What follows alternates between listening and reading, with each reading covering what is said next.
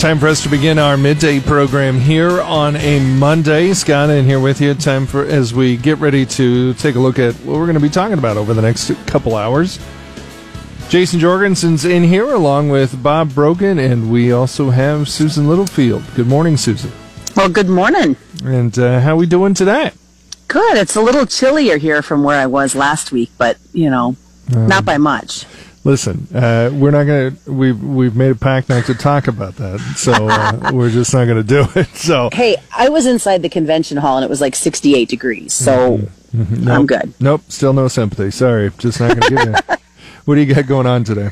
Lots of things going on. Of course, it being President's Day, as everybody knows, markets are closed today, so we are keeping you up to date with all the latest information coming out, including kicking it all off here at, sorry, the noise in the background, I'm at Cattleman's Classic.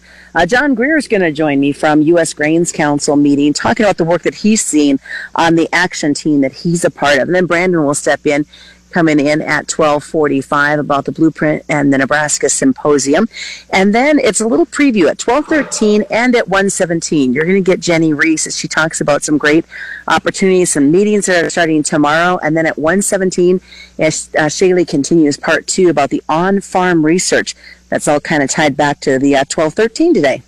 All right, very good. You may suggest to the Cattleman's Classic folks so they don't let the cattle walk through the kitchen. Sounds like that's what's going on there or something. I don't know. It was a pipe that fell. Okay. Well, okay. Sound like somebody jumping off a diving board into the pool. Don't let the cattle do that either, I don't think. Yeah, no kidding. Thanks no kidding. Thanks Thank lot, you. Susan. Oh, my goodness. Well, Jason, we get to winter sports season in high school. You get to January, and then the slide just happens. It just goes so fast. We got girls sub-districts this week.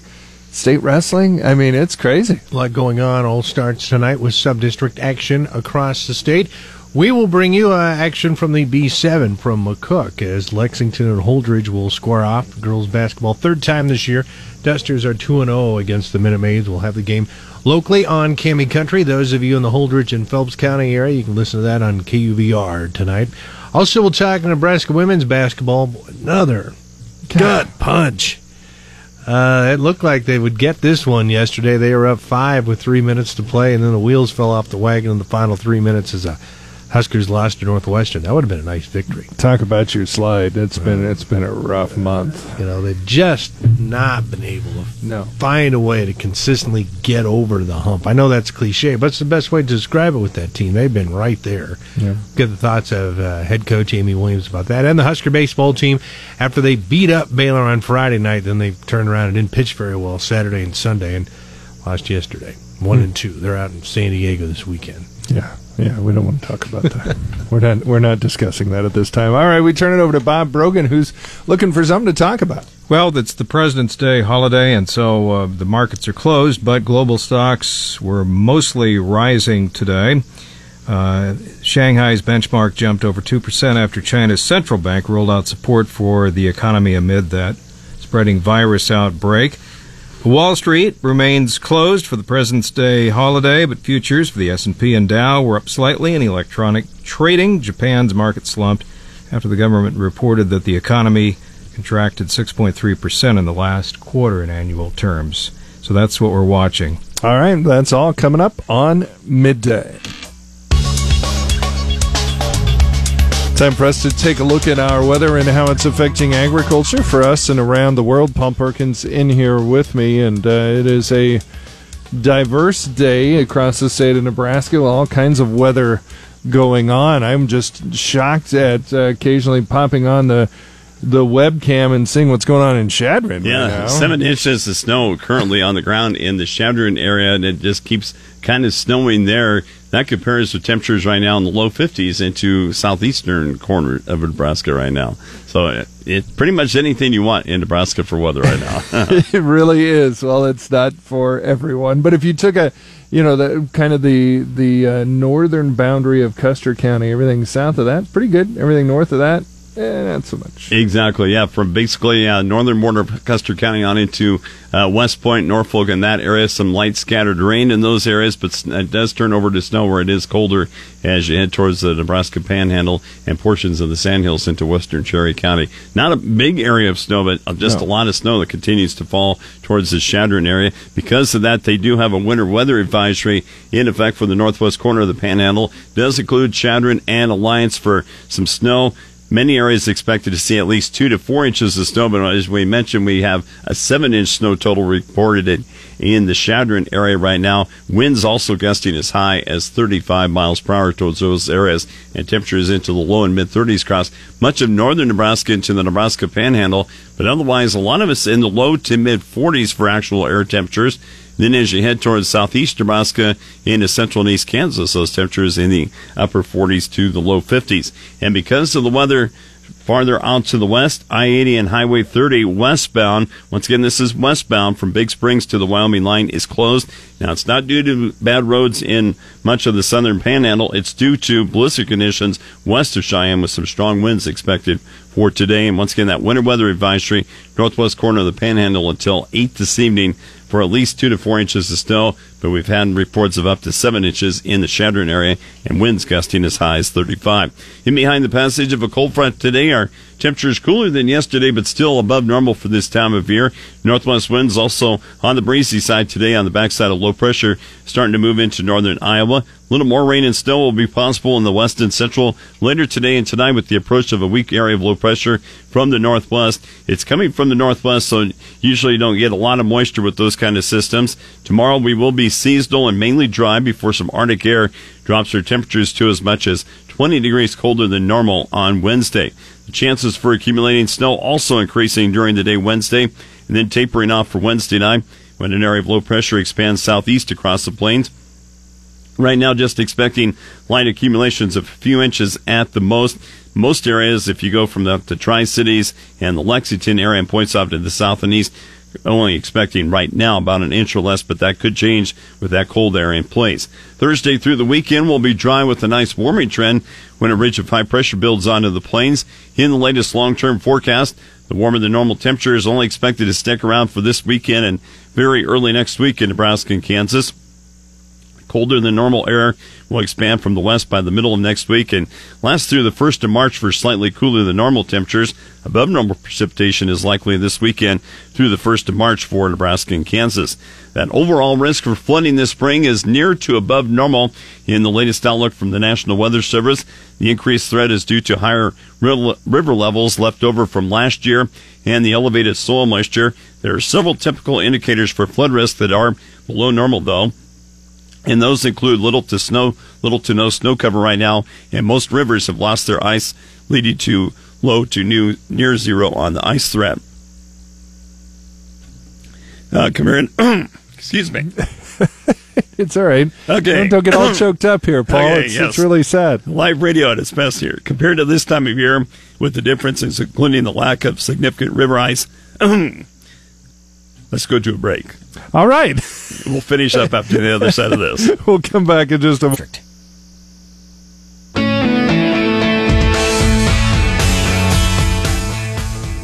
Keeping up to date on expanding markets. That was part of the U.S. Grains Council's meeting that took place last week in Tampa, Florida.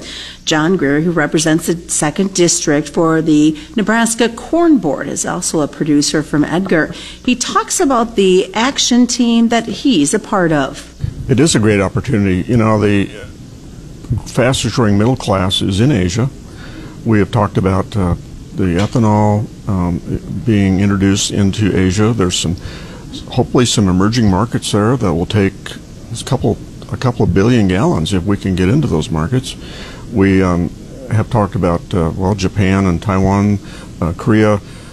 We're into Southeast Asia, and it's really an exciting time to be where we are. And I think it's an exciting time in agriculture. It's not going to happen overnight. And I hope that people believe that and realize that, but it's going to happen eventually because you have to sell this product into those markets, and you have to convince the people that they are a good product. And he describes to me what they're looking for when it comes to grain quality. Right now, distillers grains are huge all over the world, and especially into Asia. They're using distillers grains in poultry, in hog feed, in some in dairy and aquaculture, which is a growing industry. The biggest feed mill in the world is located out of Thailand, believe it or not, and they consume a lot of U.S. grains, distillers grains, and they have plants all over Asia, some in China, in Vietnam, in other places in Asia.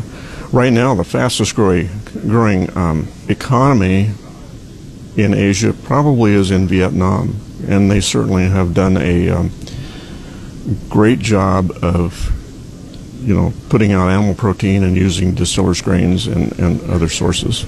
And one of the uniqueness about it is they're importing U.S. product, but it's giving them a chance to expand within the country with the hopes of becoming an exporter. So you never know. It could come full circle back to the U.S. I think it is. It's a win-win thing.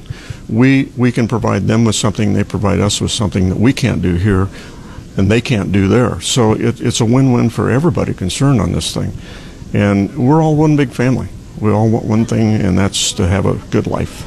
And so we're hopefully helping a lot of folks attain that, and helping a lot of people to become self-sufficient, to become or to enter that middle class, and to become a lot better providers for their families. So I had to ask John, how does his action team and the information he learned at the U.S. Grains Council reflect back to that Nebraska grain producer? I think in Nebraska we have to realize that this is a big world. With 95% of the population living outside of our borders, we have to engage and we have to be part of this worldwide picture of feed production, and our corn and our DDGs certainly, and ethanol right now are becoming part of that. So it's I'm just reading a book called The World is Flat, and I think that, it's making a lot of sense to me now. The world is flat because we have all these different interlocking cultures and interlocking relationships that are producing food and fiber to better the world, to better the population of the world. That's my conversation with John Greer from this year's U.S. Grains Council meeting that took place in Tampa, Florida. I'm Susan Littlefield on the Rural Radio Network.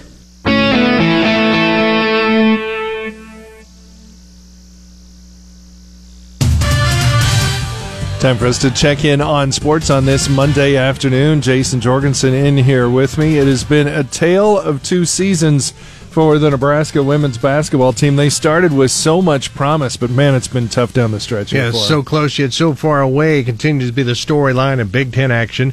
Huskers took 19th ranked Northwestern to the brink yesterday, actually leading by 5 with under 3 minutes to play.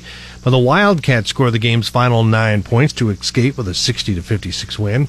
Head coach Amy Williams says not being able to finish really hurts. We had that play for Kate Kane. We had a couple of great opportunities and just couldn't capitalize down the stretch. And more disappointing was just, giving up 9 points down there. We needed to get those stops, and the stops we were getting throughout the whole game to kind of keep us in there. We gave some open looks. Williams made her comments on her post-game show on the Husker Sports Network. Leah Brown led Nebraska with 14 points off of the bench. Huskers slipped to 16-10 overall. They are 6-9 in Big Ten action. Husker baseball team ended its opening weekend on a sour note as the Huskers fell to Baylor yesterday 7-2 in the rubber game of that 3-game series. Huskers were actually up 2-0 after the top of the third, but the Bears responded with 7 unanswered runs to put the game away. Huskers ended up losing that series 2-1 after they routed the Bears on Friday night. Head coach Will Bolt says NU needs to pitch better. We did some good things at the start of the game today. Kyle Perry, I thought, was really good out of the bullpen. We just weren't good enough on the mound, basically, for the entire weekend. That was, it's difficult to win. You got to play perfect baseball. When you're giving up, 5, 6, 7 runs, we got to get some guys to come throw strikes out of the bullpen and kind of extend the games for us. Bolt made his comments to the Husker Sports Network. Nebraska returns to action this weekend at the Tony Gwynn Legacy Tournament in San Diego. They will face off against San Diego on Friday night. The Daytona 500 is scheduled to begin at 3 our time after being postponed by rain yesterday.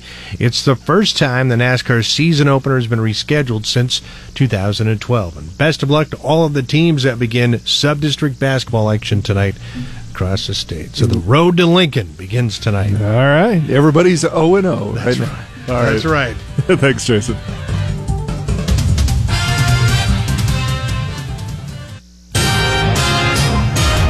National Center for Women and Information Technology announced their 40 award recipients and 360 honorable mention recipients. Among those was Lexington High senior Marissa Rodriguez. Rodriguez was a recipient of the National 2020 Award for Aspirations in Computing because she taught herself multiple languages with the use of computer technology. Rodriguez talks about what comes with the award itself. In previous years, there's been $500 reward in a computer given to the winners, and there's also a fully paid trip to their location in North Carolina, where they will set you up in a hotel, set up your flights, and set up the driver. You get to go and hang out with all the girls there and just talk about your interest in computer science and computers.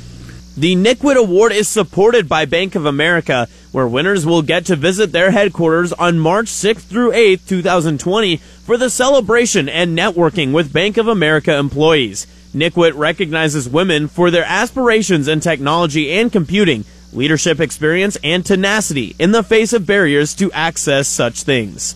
A political dispute between the Kansas Senate's top two Republicans over abortion and Medicaid expansion has escalated.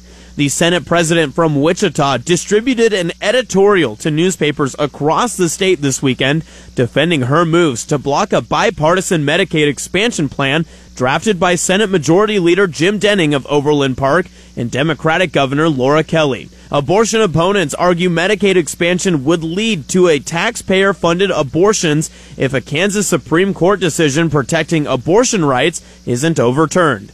The U.S. Fish and Wildlife Service, in coordination with the Platte River Recovery Implementation Program, plans to release water from the environmental account stored at Lake McConaughey this February and March to improve downstream habitat for threatened and endangered species. The planned release will be similar to historic river rises. The implementation program says the flows help remove vegetation from the riverbanks and keep the river wide and shallow with bare stretches of sand. This provides a safe place for whooping cranes and other birds to rest at night, allowing the birds to keep predators in sight and provide sandbars for nesting for least terns and piping plovers. A man accused of tossing a dog onto a frozen southern Nebraska lake has pleaded not guilty.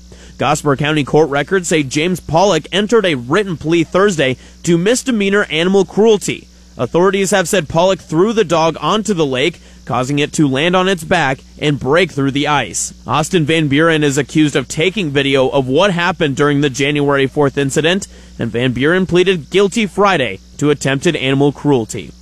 Reporting on the Rural Radio Network, I'm Austin Jacobson.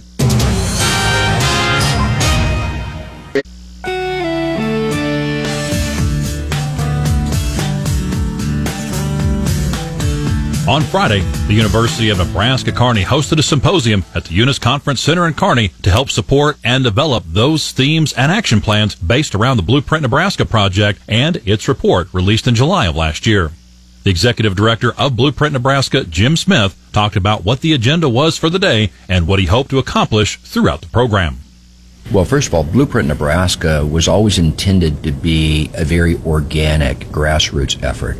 We did not come in with large staffing and try to create a top-down approach to growing our economy. The Blueprint plan was always intended to be something that all corners of the state could recognize themselves in. And so that's exactly what happened here today. Chancellor Christensen had reached out and said, UNK wants to lean in heavily on the Blueprint initiative. We see ourselves playing a role in central Nebraska. And in my opinion, I think UNK will play a role in much more than just central Nebraska.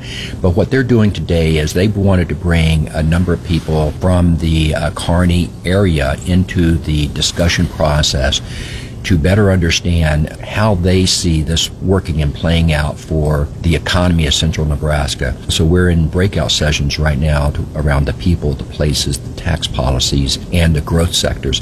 And they're having some discussions around that. They're going to take that back and compile it. They're going to share it with me, but they're going to actually create their own blueprint plan based on those 4 growth themes. And that's what we're really hoping to see happen across the state, that this really catches fire, because we have to regionalize the solutions. I mean, you cannot have a top-down approach. You cannot have Broken Bow working off a plan that's created by Omaha, and you can't have Lincoln working off a plan that's created out of Sutton, Nebraska.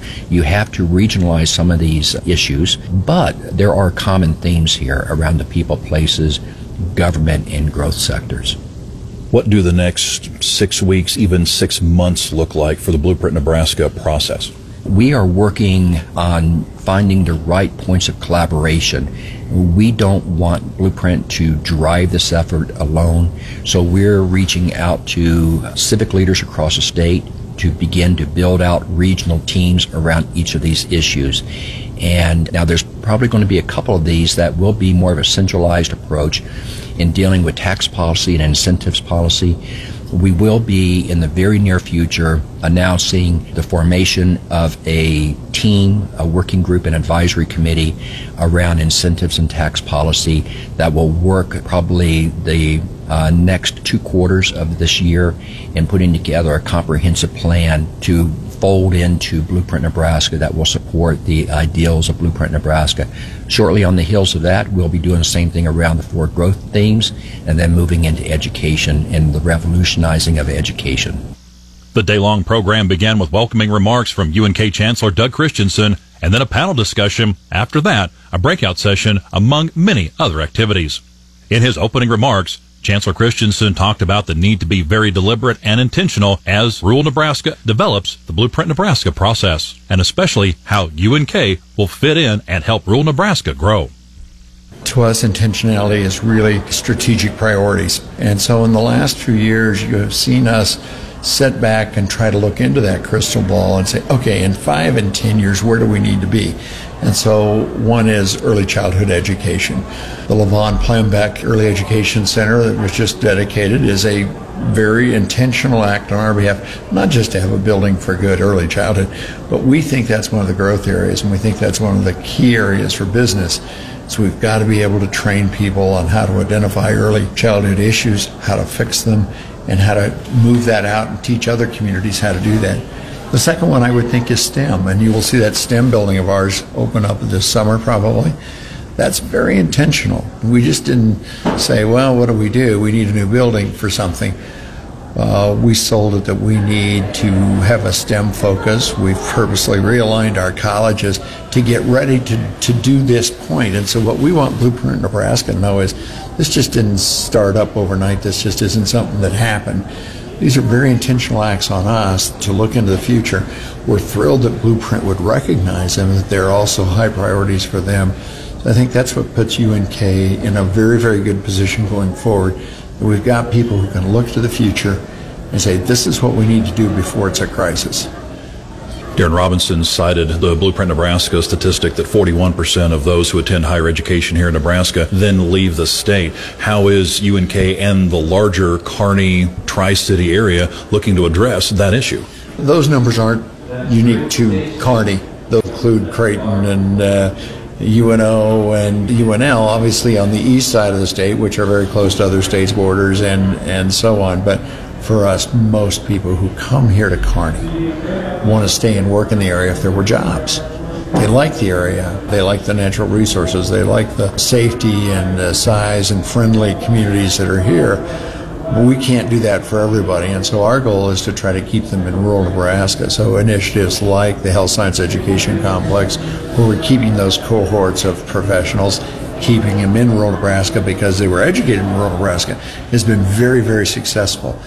We know that if a student comes from Colorado and goes to UNK, we've probably got a 4 in 5 chance to keep them in the state. if there is a job. And quite frankly, we're a very attractive state in terms of taxes, even though people talk about all of our taxes. If you look as a whole, for those young people coming out who don't have major investments in real property, very competitive state, and they love it here. That was just a part of my conversation with Jim Smith, the executive director of the Blueprint Nebraska Project, and UNK Chancellor Doug Christensen. Tomorrow morning at 7:40, we'll continue the conversation with both Smith and Chancellor Christensen and learn more about how rural Nebraska will benefit from the Blueprint Nebraska process. With the Rural Radio Network, this is Brandon Bennett.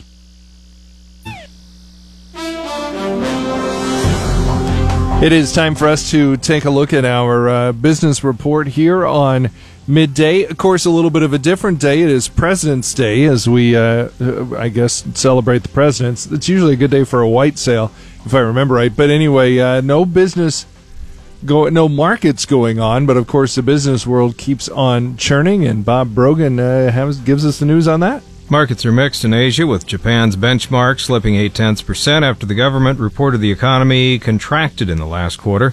China's shares got a boost after the central bank stepped in to help the economy with a rate cut, extra buying of securities and tax cuts. Markets, of course, are closed in the U.S. for President's Day. Wall Street closed out last week with major indexes notching a second straight weekly gain. Trading subdued amid the reports about the growth of that new virus and what that means for the world economy and the world's health, quite frankly. U.S. dollar mixed against North American currencies in New York trading. It's worth $1.32 Canadian dollars, down from late Friday. And how much does it cost to raise a child? Millennials have reported sticker shock at how much it costs.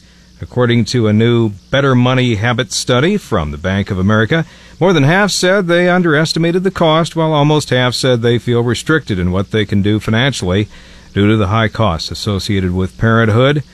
To raise a child born in 2015, the projected cost is $233,610, according to the U.S. Department of Agriculture's last Expenditures on Children by Families report in 2017. A more recent report from Merrill Lynch also echoes this six-figure price tag, which factors in grocery, health, education, and child care costs necessary for raising a child to the age of 18. So that's the way it looks, and lots of people surprised. As somebody with 4 children, I'm not. I'm not either. Okay.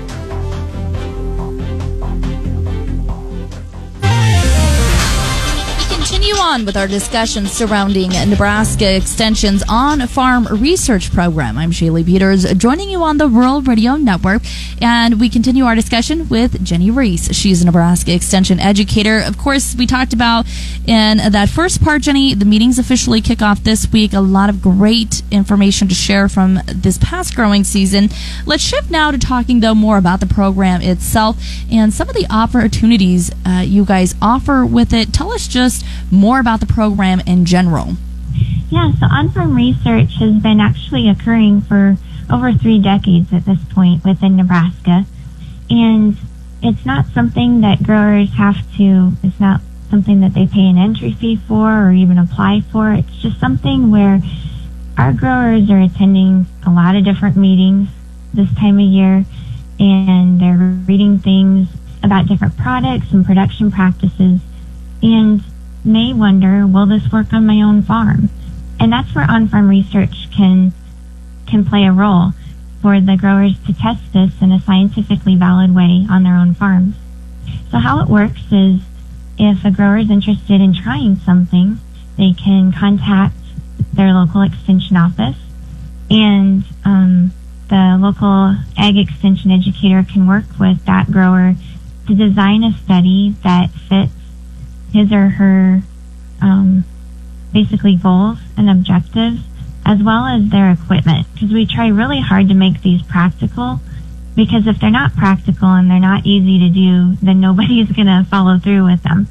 So we want to make sure that we're getting valid data, but also in a way that it's easy for the growers to do. And then from there, it's just a matter of the growers following the protocol that we set out. The extension educators and specialists work with them on data collection, and then at the end of the year, we help them understand the results, share the results with everybody then via various meetings and via our website. All the studies are posted on our On-Farm Research website too. Now, I know some of this recent warmer weather has my producer itching to get back in the field, certainly, and I think a lot of guys ready to get back in the field, thinking about 2020. And on that note, Jenny, it's not too late. If they have something in mind for this next growing season, not too late to reach out to you guys and start their own project. Oh, absolutely. It's never too late. And actually, Shaylee, sometimes the growing season even presents opportunities for on-farm research, too. So if they're interested in trying something out, they can certainly contact us now. It doesn't take long at all to put something together with them and get that back to them. But even, just because we give them a protocol, it's not like they absolutely have to. If something changes for them in the spring, then they don't have to do that study. At the end of the day, it's up to them. But in season, like we've had situations where hailstorms have happened and guys wondered about if they should replant or not. And so that becomes an opportunity for on-farm research. Or even like last year with Prevent Plant Acres, some guys wanted to try even some different mixes, cover crops or something like that. So there's a lot of different opportunities for growers. Okay, thanks so much. It's Jenny Reese, Nebraska Extension Educator, talking more about their on-farm research program. If you happen to miss her first segment talking about the meetings coming up and where you can find them, you can visit ruralradio.com. You're listening to the Rural Radio Network.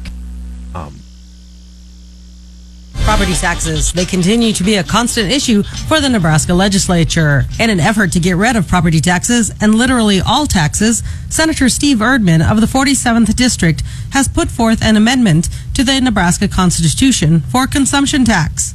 While in Bridgeport on February 15th at a town hall meeting, Erdman explains the tax. The consumption tax that we're going to put in place would remove all taxes we now collect: property tax, income tax, both corporate and individual, inheritance tax, and sales tax. And that would be replaced with one flat rate consumption tax. And that would collect a sufficient amount of revenue to replace all revenue now we currently collect. So there'll be no drag on the economy or the tax collected by those entities. It's revenue neutral. Erdman says LR 300CA is a solution for property and other taxes. The petition would require income tax credits to offset 35% of property taxes paid by homeowners, farmers, and businesses at a cost of about $1.5 billion. Erdman says the tax will do little to hurt the lower income residents of Nebraska.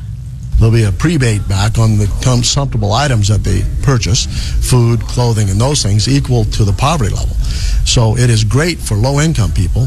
And, for example, a family of four, their annual consumption percentage would be actually 5.32% after they get the prebate. So some have said this is going to be detrimental to medium-income people, and it's going to be detrimental to low-income people, and those are both false statements. John Hansen, president of the Nebraska Farmers Union, says his organization has looked at similar proposals through the years. He adds ag wouldn't fare as well as one would hope, and even smaller local governments might have troubles. We don't think it's a good idea for agriculture at a time when we're losing political clout and population in rural Nebraska to put ourselves in a position where the state collects all of the money and then local government sends their request into Lincoln. At the end of the day, the final judgment about how much money goes back to local governmental subdivisions will be whoever has a majority of the votes, and that will be Omaha and Lincoln. Erdman says he has strong support for the constitutional amendment to make the change from a variety of taxes to the consumption tax. Hansen says this could be true, but there is no telling who will be picking up the bigger share of the load. Well, we know one thing can't be the case, and that is everybody in Nebraska's taxes can't go down and we still have enough taxes to run the government. We know that doesn't work.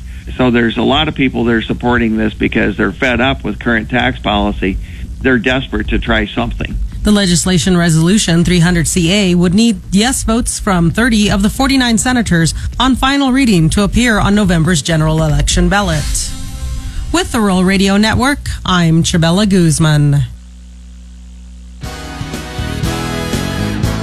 That's going to do it for our midday program here on KRVN. To hear today's midday program in its entirety, go to podcasts on KRVN, brought to you by Davini Motors.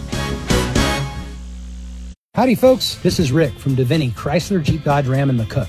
When you're ready to buy a new vehicle, expect that our hard-working, experienced staff will treat you just like family. Go to Davini Chrysler, Jeep, Dodge.com today. And remember, it's not a deal until it's a Davini deal.